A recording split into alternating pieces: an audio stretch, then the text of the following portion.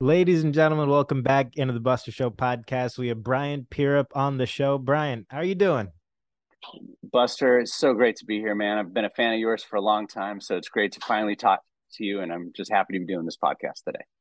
I want to start this off with a bang. So I want to ask you about an 1890s Allen and Ginter card that I saw. You posted a video about what's so special about that card and the history behind it. The N28, 1887, and it was, the original Allen Ginter. And what what kind of did it for me is I watched the baseball show by what's his name? Ken Burns. If you haven't seen the baseball Yeah. series, it's like 7, 8 hours by Ken Burns. And I was captivated by this guy, Mike Kelly, who was he was like the original rock star in baseball. Like, so by the time like he was dead and gone, Babe Ruth was just starting to kind of like get into sports, right? Like just starting to be born in things. And so Mike Kelly was this guy who was like this hard drinking guy who was rolling around hitting home runs, then going out and partying. He died at an early age, but he was like the original rock star, sports star.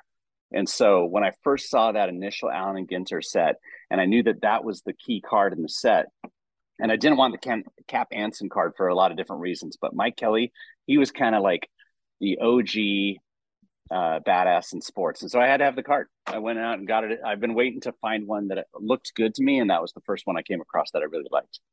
That's pretty cool. I love the history of that. Nobody knows, nobody that learns baseball today through social media is going to hear about that story other than, from people like yourself. You posted another video that was talking about a pyramid game when I was researching for this podcast. I didn't Yeah, even know that happened. I mean, yeah, it's it's sick, it's like right? 100 times better than the Field of Dreams. I mean, come on, this is a real place. Yeah, yeah. Could you imagine two American teams playing at the pyramids in Egypt at like the turn of the century and having all these like locals cheering them on? Like the guts on the guy that flew everybody there. I can't even imagine what it took. Like how much hassle and time and energy and money to go on boats across all the way to Egypt as two American baseball teams. It's such an incredible story.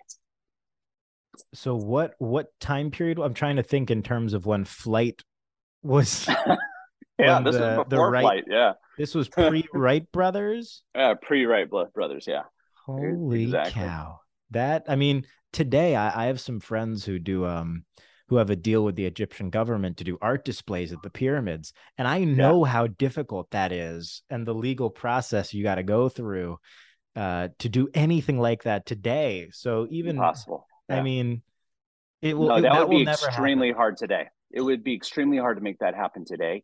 And like I remember the first time I went to the pyramids. It was really challenging to get there, and that was about 15 years ago. And so the idea of grabbing a couple baseball teams, putting them on ships before any planes were going, taking them all out there because then you'd have to like sail down, through the Med to get to Egypt, and then I just can't even imagine. It's so incredibly inspiring. I think it was Spalding that did it, or Harry Wright or Spalding. I can't remember the guy who made it happen, but incredible. Insane. You were telling me before this, but you're an interesting guy, man. You're obviously deep in collectibles and you know your stuff, but you're an entrepreneur on the side. You travel the world nonstop. You're a diamond member at everything there's a diamond member to be of. You're having dinner with legends. I want to get to know you a little better. So what made you want to just travel the world and spend all of your time doing that on top of, the collectible stuff you've been doing the last couple of years? It's ingrained in who I am. I mean, I was living in Japan when I was a kid. I was hanging out all over Southeast Asia when I was like 2 years old. My all my early memories were there. I went to high school in Germany. I was living in New Zealand and England and Scotland, and just all over the planet. So whenever I'm in a place for too long, I start getting itch. I get the itch, and I have to be on a plane. I'm really happy in airports. I'm happy in hotels, and so and then I find excuses so that I'm not just traveling for the sake of fun. I usually travel for business. So like I ran a television production company for 10 years that dealt with China and India. And so I was constantly having to fly to China and hanging out in Hawaii on the way and then going off to Japan or Bali or whatever. And it was all for work. And like right now, I'm flying off to England for work in February, and then I go and find excuses to go all over Scotland and Ireland and Wales at the same time. So that's what I like doing. So what do you look for when you travel to a new place? I like getting myself in with the locals. Like too many Americans, they fly into, they're on their fancy flight. They land and go to their 5-star hotel. They take a shuttle to the, whatever's important.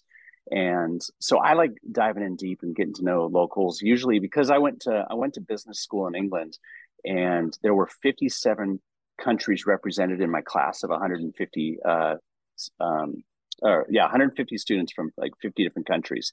And so there's always somebody in any country. I can fly to almost any country in the world, and then it will be somebody that I know from business school. So I'll call them up and say, "Hey, I'm in town." And next thing you know, we're rolling all over the city, and they're showing me all the cool parts. I can fly into Macedonia or Chile or Argentina or wherever. There's somebody I know in every country.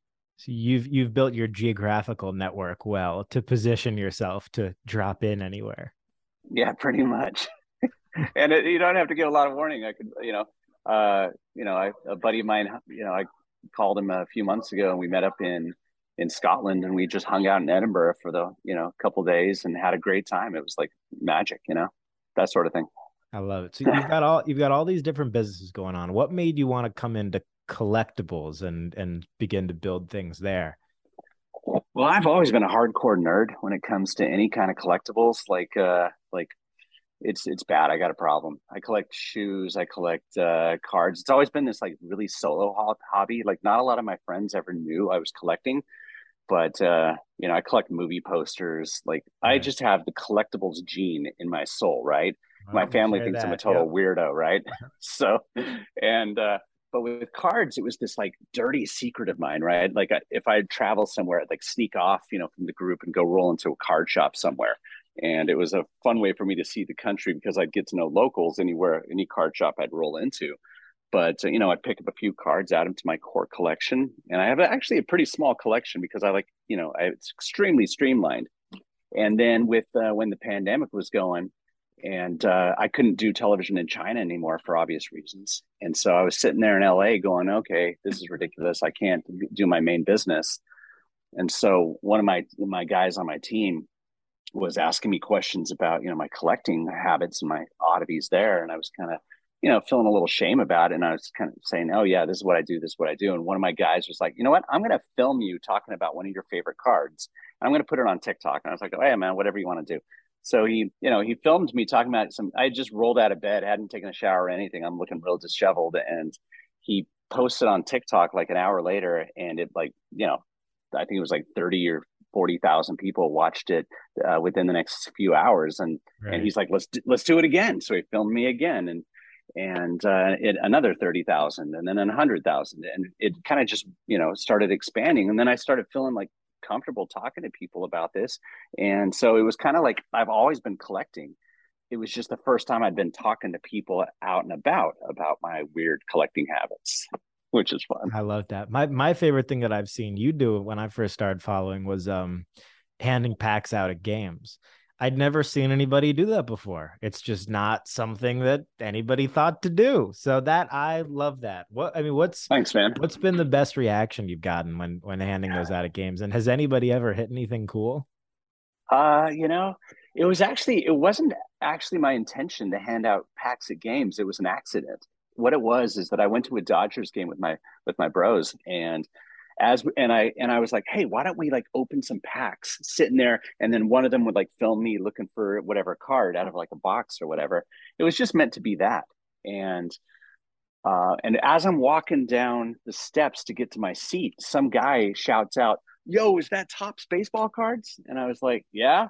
He's like, "Can I have a pack?" And I was like, "Yeah, sure, go on then." So I gave him a pack. And then instantly, like all the stands around me just exploded with people saying, "Can I have a pack? Can I have a pack?" And so I was like, "Yeah, whatever." And so next thing you know, I'm like chucking them out into the crowd. You morph into Oprah. Yeah, you get a card, you get a card.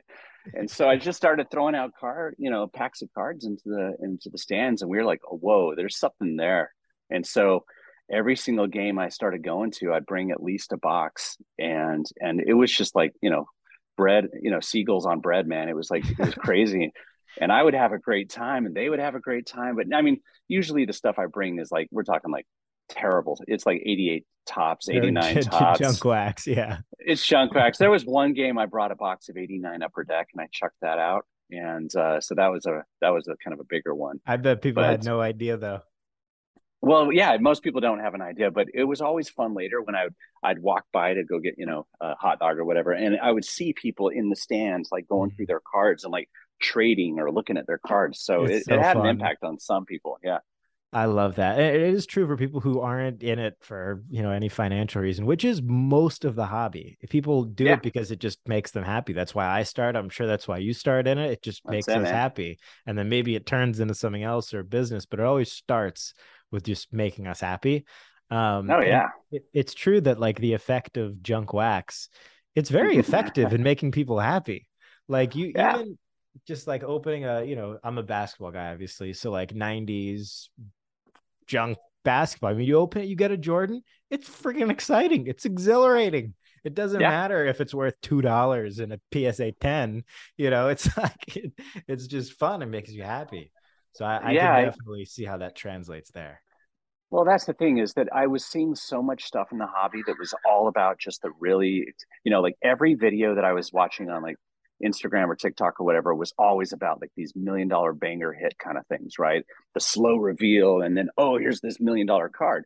And what I was noticing is there were a lot of people who were feeling bad that they weren't pulling, fire all the time. And it made it seem like everyone was winning the lottery. I talked to people and they'd feel bad that they didn't have a great collection and they're, oh, I don't have these like $1 million cards. And so that's when I was like, you know what, everybody's focused on like kind of the financial side. I'm going to focus on the fun and the happy stuff, and it's the stuff I enjoy. Like, so I mean, I've gotten like way pumped about finding like a $2 card out of a pack. If it's the card, like, if it's card I'm missing for my set and I pull that card and it's like worth $2, I get more excited about my $2 card than a lot of guys get about their $10,000 card, right? And so I started going around and opening packs with people and trying. And I remember this one guy, and I think it was like St. Louis, and he like found the David Justice rookie card we were looking, which is maybe a 50-cent card. And he's like, I can't believe I'm so excited about pulling a 50-cent card out of a pack, but this is like making my month. So that's what it's about. 100%. Yeah, it's funny at like shows too. I can definitely relate to that. You get more joy from finding something that is great for $2 than something that's great for 200 or $2,000. I mean, Yeah. it's just because at that point when you start spending real money, there's like there's a little bit of guilt for sure, even if it's Yeah. a good buy or good investment or whatever you want to call it. There's some potential downside, right? Yeah. When you're Yeah. playing in the low games, there's no you're playing with upside. You're playing with Yeah. unlimited upside from a happiness perspective, from a financial perspective, sure. Yeah. And I have a lot more respect, let's say, and I say that lightly, for the guy who finds a $1 ticket and sells it for 10,000 than the guy who spends 7,500 on breaks and pulls $1 million card. I think the Absolutely, man. former is more exciting. It's just more It's exciting. That's the game. That's the thing, man, is every car, like every box I've ever bought, I I go in there expecting to lose. Like this hobby has just cost me a ton of money over the last like, you know, 30 years. Like I've only lost money on this thing. And I go in there expecting it's kind of like going to a casino in Vegas. Like if you walk into a casino and you're expecting to like you're only going to have a fun time if you win, you're going to have a terrible experience. You're Yeah. going because you're going to Vegas because you want to have fun, you want to play games, you want to be with your friends or whatever. But if you're going in there thinking I got to make my rent on my trip to the casino, you're going to have a really bad day. And so Yeah. that's how I approach cards is I approach cards the way I approach going to a movie or going to a theme park, going to a casino. It's I know I'm losing money, but I'm going to have a great time. I bought like, I've spent some serious money on, like people are always like, well, what if, that card's not centered or you're not going to get your return. Like I busted open at the time. It was a $10,000 box of the Mike Trout box, his rookie card. And I'm zooming around the country. I'm opening packs, looking for his rookie. And sure, the card I got out of there is probably worth $1,000. That when I finally found him, What people don't know is I actually had to buy 2 boxes to find his rookie card. So I was out like 15,000, I think, on buying those boxes. So I pulled like a $1,000 Mike Trout card, and I was over the moon. I was super happy because I went in there expecting that I was going to take a financial hit, and that the whole purpose of that was to have her great fun. Like I make my money from my companies. I make my money from my investments and other things I'm doing outside the hobby. So when I'm in the hobby, I go in there specifically to have a great time, to meet people, to have fun. And sure, if I make some money on something, I don't get me wrong, I'm really happy about it, and it's happened a few times, but it's not the expectation. That's a very refreshing way to look at it. You go to the movie theater and you buy the overpriced candy. You just Yeah, do it. It doesn't you do it. matter. Yeah, you do it for fun, man. Nobody's looking to get a return off their candy at the movie theater, you know? No. Yeah, I don't know why. I feel like that's probably applicable to all aspects of life. If you go into Yeah, it expecting to have fun, unless it is business, or unless it is your business, you just need one thing that works for you, and then the rest can exactly. be the movie theater. Exactly, man. As long as one of my companies hits, I don't care on everything else as long as I'm having a good time and I'm hanging out with people I like, doing things I like, and I'm able to wake up with a clear conscience and a clear mind at the end of the day. Undervalued. Under freaking valued. I love that. What's your goal in with the content you're doing in the collectible space? What do you sort of want to pass on? uh Same kind of thing. The joy. Like I just posted a video on TikTok and Instagram and Facebook today of me and a buddy of mine. We went to go watch his nephew play a little league championship game in Huntington Beach, California, and we showed up with probably 5,000 cards. And we went, and after the game was done and the kids were finished with the game, we during the game we're putting all these cards into little baggies like sandwich bags, and we're just throwing them out to the kids at the end of the game. And and we put a lot of like star cards in there. These weren't like just like crappy commons. We put in like a bunch of relics and things because I'm not going to put them in my core collection, so let's just give them out. And these kids just went nuts for it. So there's that element. Is I just want to have people remember why they got into the hobby to begin with.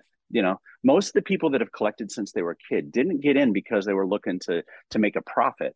They got in because it made them happy. It connected them to their parents or their grandparents, or because they played the sports, or they love the players or their stars. And so I'm just trying to remind people why they got into the hobby to begin with. And then on the side, my second thing is I want to bring more integrity to the hobby, more. I want to get rid of counterfeiting. Some of the things I'm working on with my core business in the card space that I'm going to release in the next few months is all about removing a lot of the crappy amateur stuff and the low end stuff out of the hobby. Like I'm building high end displays, I'm building protection things, archival materials, counterfeiting killing technology. Like I've spent well over $1 million this year building new archival and counterfeit protection technology that's going to, in my mind, is going to really change this hobby for the good over the next like 10 years. So I got my little top secret plan on the side. The TikTok stuff was Wow. just meant to be a fun thing on the side, but my main thing is what I'm going to be releasing in the next few months.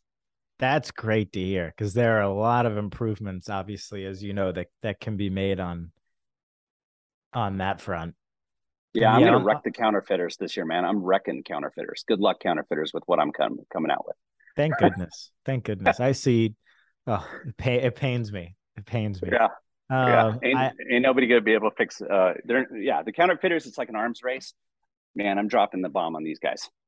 I love that. That is good. That's good for people who are collectors too. It preserves value in collections and things like that as well. The Yeah, display thing is interesting. It's true. There aren't that many, great displays for, even like, I mean, I collect the most oddball stuff, but like, I yeah, have a you do. collection of hand painted SpongeBob backgrounds. Like, how the hell am I supposed to display that stuff? I don't Yeah, know. Nobody yeah. The even break auctions are terrible. the options are terrible. I'm literally the best I have is like what you would put a 16 by 20 photo in, like Yeah. those plastic cases. It's like the Oh, and best then thing I can Buster, do. you're gonna love what we're coming out with, man. Like that was my frustration, is that I would walk into card shops and it was always the same display options since the 80s. It was plastic sleeves, top loaders, one touches, ugly pleather binders with like a baseball shape, or cardboard boxes, or you could, go to some high end framing shop and they could build you a frame. And I got sick of that because I do have some really fancy, nice cards, and I've always wanted to have them like on my wall or on my desk or in different kind of configurations. But I also don't trust plastic. I don't trust the polymers getting seeping into the cards. I don't like things that rattle. I don't like. There's so many different ways the cards have been used and abused, and it's been very, very amateur. Whereas the cards themselves are way beyond amateur now. We have very, very high end. The Mickey Mantle that sold for 12.6 million is in a crappy piece of plastic right now, and it's displayed in a crappy like it's like a plexiglass kind of dome thing. And I hated all that stuff. And I'm a bit of a designer, and I I thought, you know what, let's rethink the entire hobby. Let me go in with some really heavy hitting designers who and electrical engineers and mechanical engineers. And so I went and kind of hired this whole team of engineers to rethink from the ground up every element of the hobby, and how to bust, counterfeiting, how to display your collectibles in something that you're going to actually want to invite all your friends and family to come and see, because now everything's elevated. It looks better. And it's everyone always tries to predict what I'm doing. And every single time they're all wrong. They're all wrong. They're just thinking the same kinds of stuff that's currently in the hobby when we've gone like a massive tier above. Like when I showed, even like, I showed Ken Griffey Jr. my stuff when we had dinner a couple weeks ago, and he's just like, I want to have all my stuff in your stuff. He actually has quite a large He collection has of cards. stuff. He's got Oh some yeah, stuff. He's got some yeah. juice. He's the man. I love that guy, and he has the most enviable card collection. He Does has he really? thousands of cards. Yeah, and so I'm like, I'm going to stick all your stuff into my displays, What's the and best so stuff Ken Griffey Jr. has? I probably shouldn't share all that without his Fair enough. buy-in, but Fair enough. Fair but enough. we'll just say it's the kind of collection everybody wishes they had. Got it. That's a good way to put it. Um, Yeah, well, I'm excited to see these cases. It's exciting. Definitely a lot of room for improvement on that front. Um, yeah, it's interesting. Like one of the things that got me excited about NFTs was the forward thinking of cases and displaying things, and yeah, obviously that does take it's looked like Six Flags roller coaster that went defunct because it crashed and killed people. That's what yeah, that yeah, market looks like. yeah, But I do think there are things that you can take away from that, like companies that have created frames that you can digitally input and authenticate yeah. NFTs and digital collectibles and photos. Like I collect Type 1 photos as well, and that's a That's cool. similar. It's your Type 1 photos are the original NFTs, right? Yeah, that's very cool. So so Buster, you have an amazing collection. thanks. I got to show you the whole. I mean, my big PC is Washington and Lincoln. Ah, man, Yeah, that's George the Washington and Abraham Lincoln documents. That's the big thing. But then like SpongeBob, like a bunch of different stuff, drawing, that is sketches, quite a art. range between Washington and SpongeBob. That's quite a spectrum. Here, give me 1 minute. I'm gonna pull out a Washington and a SpongeBob for you. Oh man, have you read the? I just read this monster George Washington book. This last year, went and visited his grave um, in Mount Vernon. I know, I find that dude fascinating. Who, Washington? Yeah, I just read Oh, his he's like incredible. monster, like 1,000 page book about his life, and then went up to Mount Vernon, had a peek around. I was fascinated. So you're collecting the right stuff, man. Washington is almost as great as SpongeBob. I'm just kidding. Almost. They're I'm just kidding. similar, right? But um, no, yeah, Washington and Lincoln. Those are my two Those favorite are your presidents. boys. It's not even close. But so like here's so I don't know if it talked about it in that book, but so when Washington was in his early 20s, he was buying a lot of land. He was doing land Yeah, surveying and yeah. buying a lot of land. And he bought, unfortunately, more than he could afford. So he had to sell bonds to cover his debts. And this is a receipt, one of two known, uh, a bond receipt Wow, dude. to a friend to cover his debts in 1760 from Williamsburg. So here he wrote out, 16 shillings, uh, £10, 16 shillings, 23rd of the next year, or due 23rd of May. Yeah, and then a giant. He had three Yeah, different signatures. One that they just basically slightly changed on the G over the course of his life as president before yeah, president. And this is the middle signature, and it's one of the biggest. dude, Um, Buster, that's so cool, man.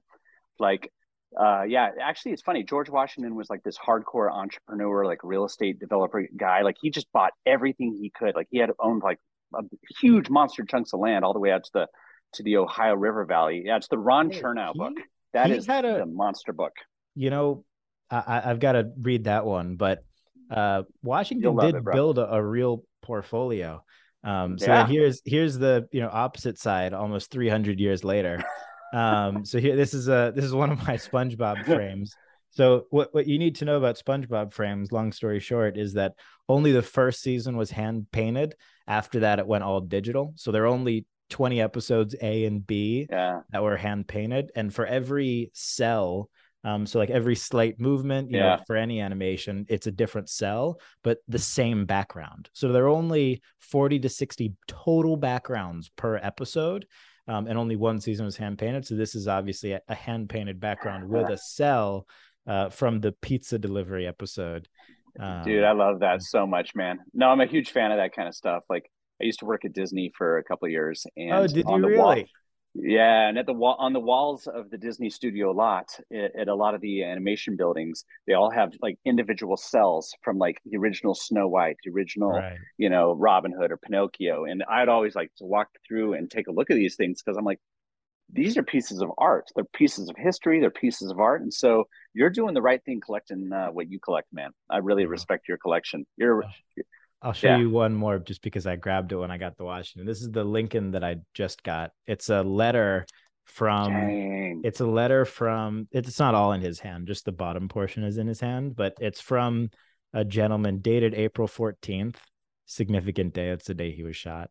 2 years jeez, beforehand in 63. During the Civil War, this guy wanted to become the brigadier general of New Mexico during the Civil War. So he's writing this. He talks on the other side about how he wants the attorney general to, you know, essentially persuade Lincoln using his, like he mentions the quality of the AG's relationship with Lincoln in the letter, which is crazy to think about as like when he wrote this, Lincoln was a real person yeah, whom could be persuaded through someone else's relationship with him. It's hard to that's think so about cool. historical figures in that context, but then this is all in the attorney general's hand, and then the bottom part is Lincoln, and he signed it at the end, approving this guy to to the Secretary of War. Um, Wow, that's a monster piece, man. You got like what I'm getting from you, Buster, is you're not just a collector, you're like the historian. Like you got a real history aspect to you. That's so cool, man.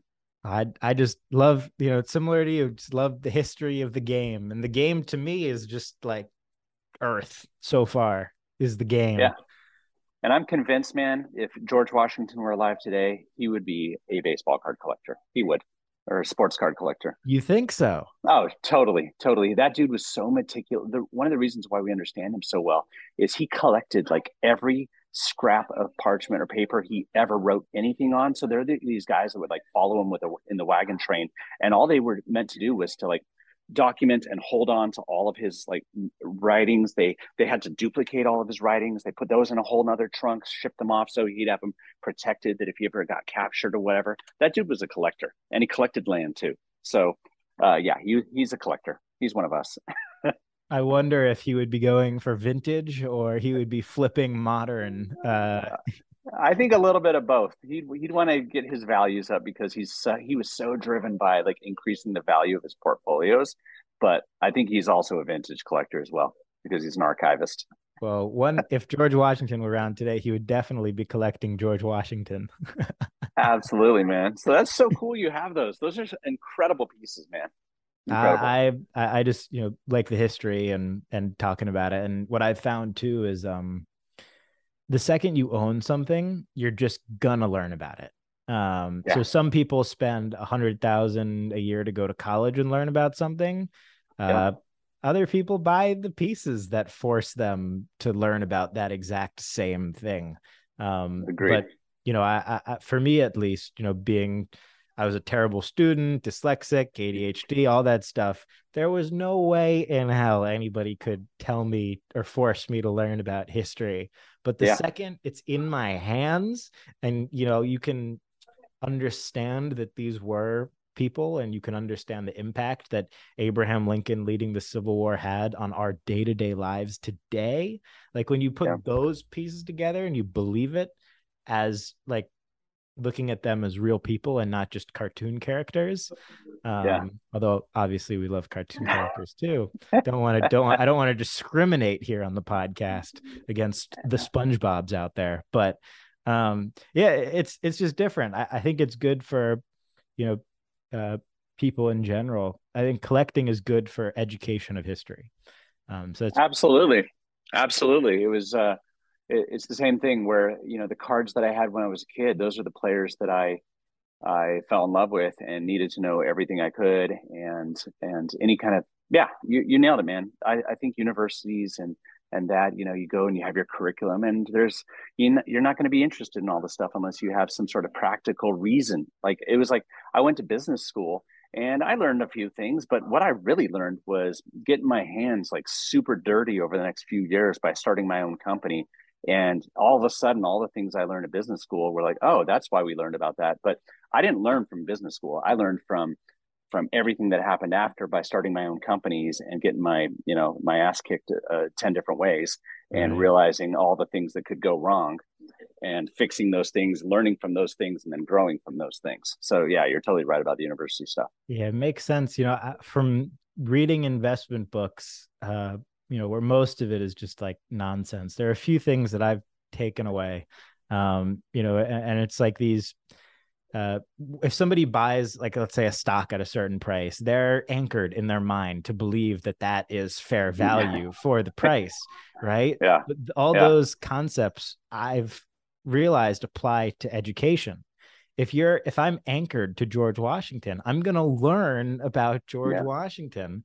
And learning history, yeah, history repeats itself in one way or another, is going to benefit you in everything that you do, but you're not going to dive deep unless you have some sort of relationship to Yeah. these people or moments or history. Yeah. Like I remember when I kind of got back into collecting about, I had this like hiatus, like where I left for maybe 20 years or whatever, but I started getting back in about 14 years ago. And I remember I found this book called Mint Condition. And that book was like this ginormous, it had the biggest impact on me from a collecting standpoint.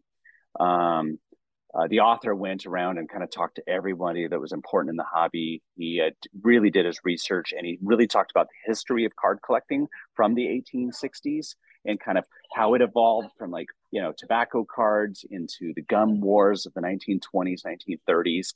And all of a sudden, now I'm wanting to get a Napoleon Louajoie rookie card. I'm wanting to get, Right. all these different kind of cards.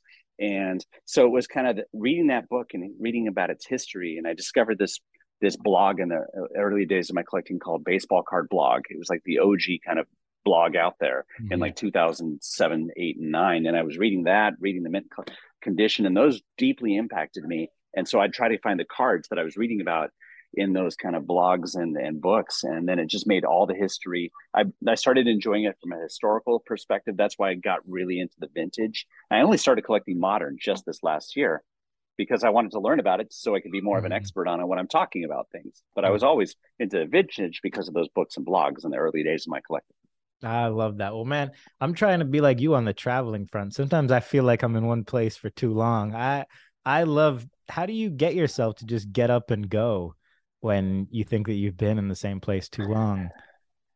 I start feeling lethargic. I like if I'm in one place too long, I get into routines. And if you get into a routine, time flies and you start doing the same things every day. And so the only way that I can like maximize my life and kind of get done the things I want to do, I have to be on the move. I have to be interacting with new people. I have to be out of my comfort zone. I have to be in hotels and taxis and airports and and being out of my comfort zone with like languages, or I always feel most alive when I'm flying somewhere I've never been. I'm having to like navigate myself around, and it makes me feel alive. And there was this study that was done a number of years ago I read that was about how memory is stored, and about how uh, the difference between long-term memory and short-term memory, and about how if you want to have the longest life possible, where you feel like you've really lived a super long life, you want to have as many different kinds of experiences, because if you have the same experiences every single day, your short-term memory kind of, it doesn't differentiate. And so when you look back at your life, the way you view time is different than if you, like, that's why when people have the same day over and over again, they go, wow, the last 3 months just flew by. It's because of how you store short term and long term memory. So if you're going out and switching things up, and you're going to a different coffee shop than you normally do, or you go to a different place than you normally do, your memory is actually like, whoa, these are new experiences. And so it actually puts them into different categories within your brain. So it makes it feel like you're actually living a much longer life. And I know it sounds bizarre, No, but it it's makes perfect you, sense. It's really yeah, yeah, smart. Yeah, it's also why I've thought about this a lot. Why people feel like why people are so nostalgic to their childhoods. Because when you're 10, 1 year is 10% of your life, but when you're 70, 1 year is just, a very awesome. small fraction of your life. So it time That's becomes that's less cool. significant as you get older, Yeah, because it's a smaller and smaller portion of your entire life relative to how old you are. yeah, So that's something I've thought about a lot, which is, I'm in the same boat. Like what you're doing is sort of the only way to possibly combat that.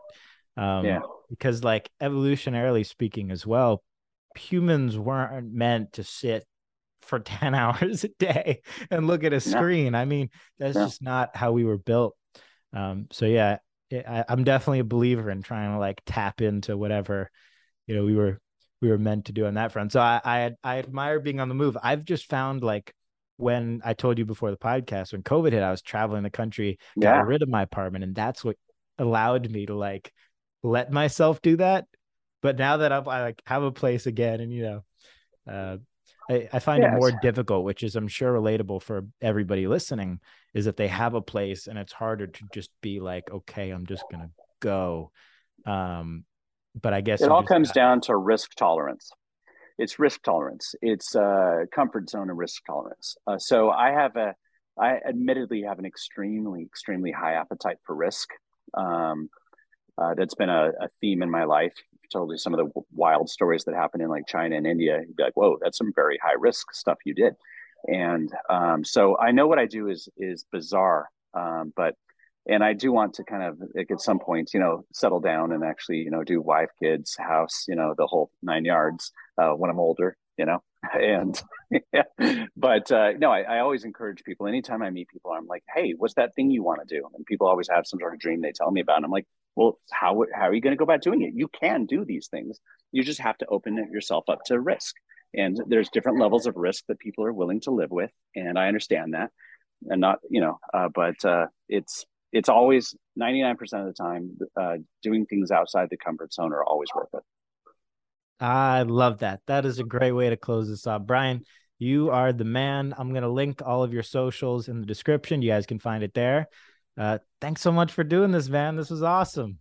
Yeah, dude, I've been really looking forward to meeting you, Buster. And if you ever want to catch up in New York City, I'll be, moving there. Actually, I'm flying there tonight. So, or after New Orleans or Miami. So, looking forward to meeting up with you, bro. Somebody's going to be listening to this in 2028 and they're going to be so confused.